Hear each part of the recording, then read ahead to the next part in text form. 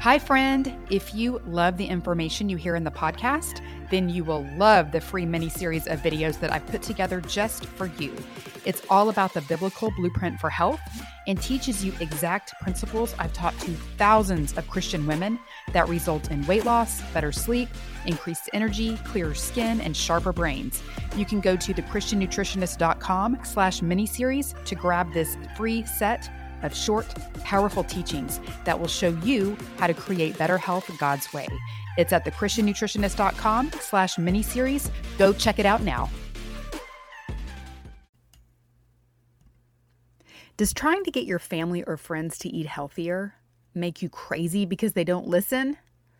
I get it. My kids are growing older and making unhealthy choices that are out of my control.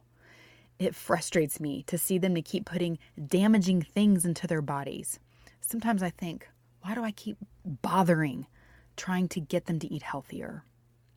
It's easy to throw in the towel and want to give up on family and friends who don't take our well-meaning advice, but we can't control how and where the seeds that we throw are going to land and take root. Sometimes they're going to land in the rocks and in the thorns, like Jesus talked about in the parable of the sower and the seed.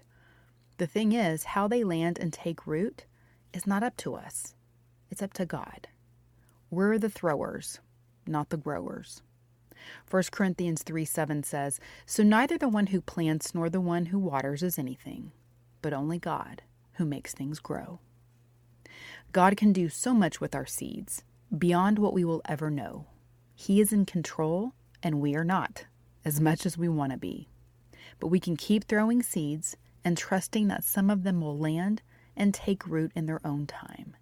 Don't give up. Keep throwing the seeds of real food the way God made it.